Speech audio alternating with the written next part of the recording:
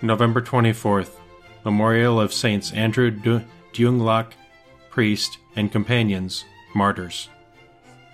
Lord, open my lips, and my mouth shall proclaim your praise.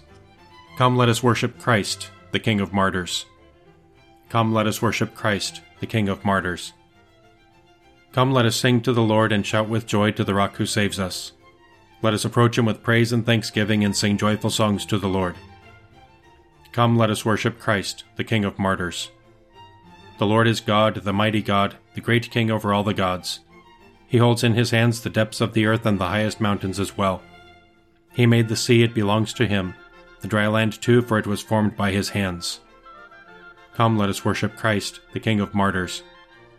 Come then, let us bow down and worship, bending the knee before the Lord our Maker, for he is our God and we are his people, the flock he shepherds. Come, let us worship Christ, the King of Martyrs. Today listen to the voice of the Lord.